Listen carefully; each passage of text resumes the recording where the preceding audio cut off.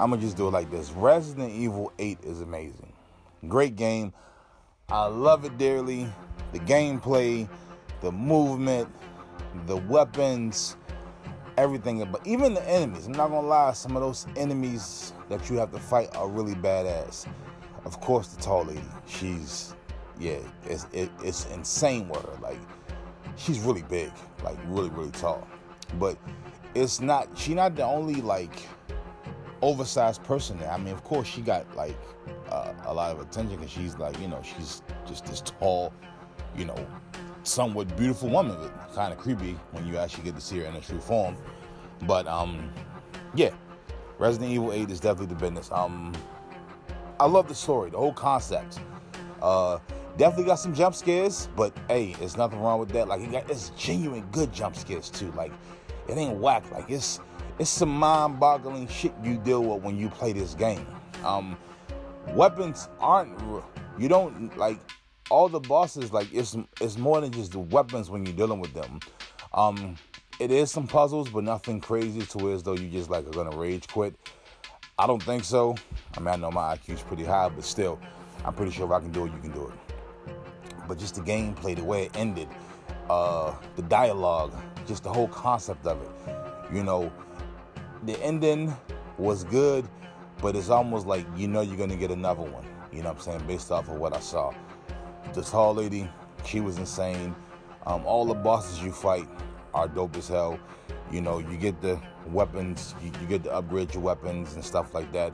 And also, upgrading your weapons will actually give you the option to get infinite ammo if you decide to play it again after you beat it. I know I'm playing it again. This is like my second time playing it. But infinite ammo is definitely a good thing, because it definitely will allow your process in the game to be a lot smoother. Even though with infinite ammo, you still can get your ass kicked because the game is that serious. Those werewolf-like things are there. I enjoy them because they are creepy as hell. They like come out of nowhere. They are fast, and it's pretty cool. The game was dope. This is not a long podcast at all. This is just to let you know that I love Resident Evil Village. I love all Resident Evils. I think Resident Evil 7 was my least favorite, but Village definitely made up for it. I'm hoping before they come out with Resident Evil 9, they do like another remake, how they remade and remastered Resident Evil 3. They do that for Resident Evil 4.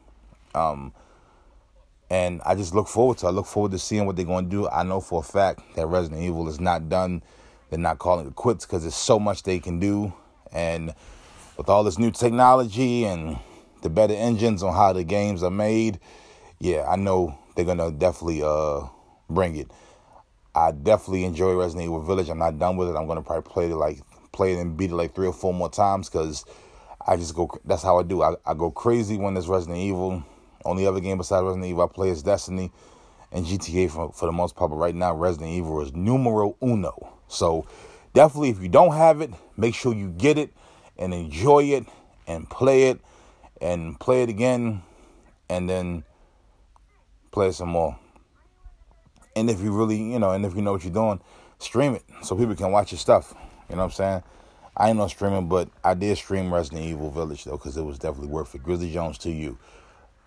That's my streamer name. Grizzly Jones, the number 2 and the letter U. But other than that, though, yes, get Resident Evil Village. It is not a waste of your time, I promise you. And if you think it's a waste of your time, then obviously you have poor taste in games. Or maybe you just like different shit. I'm not really sure. But check out Resident Evil 8. It's the business.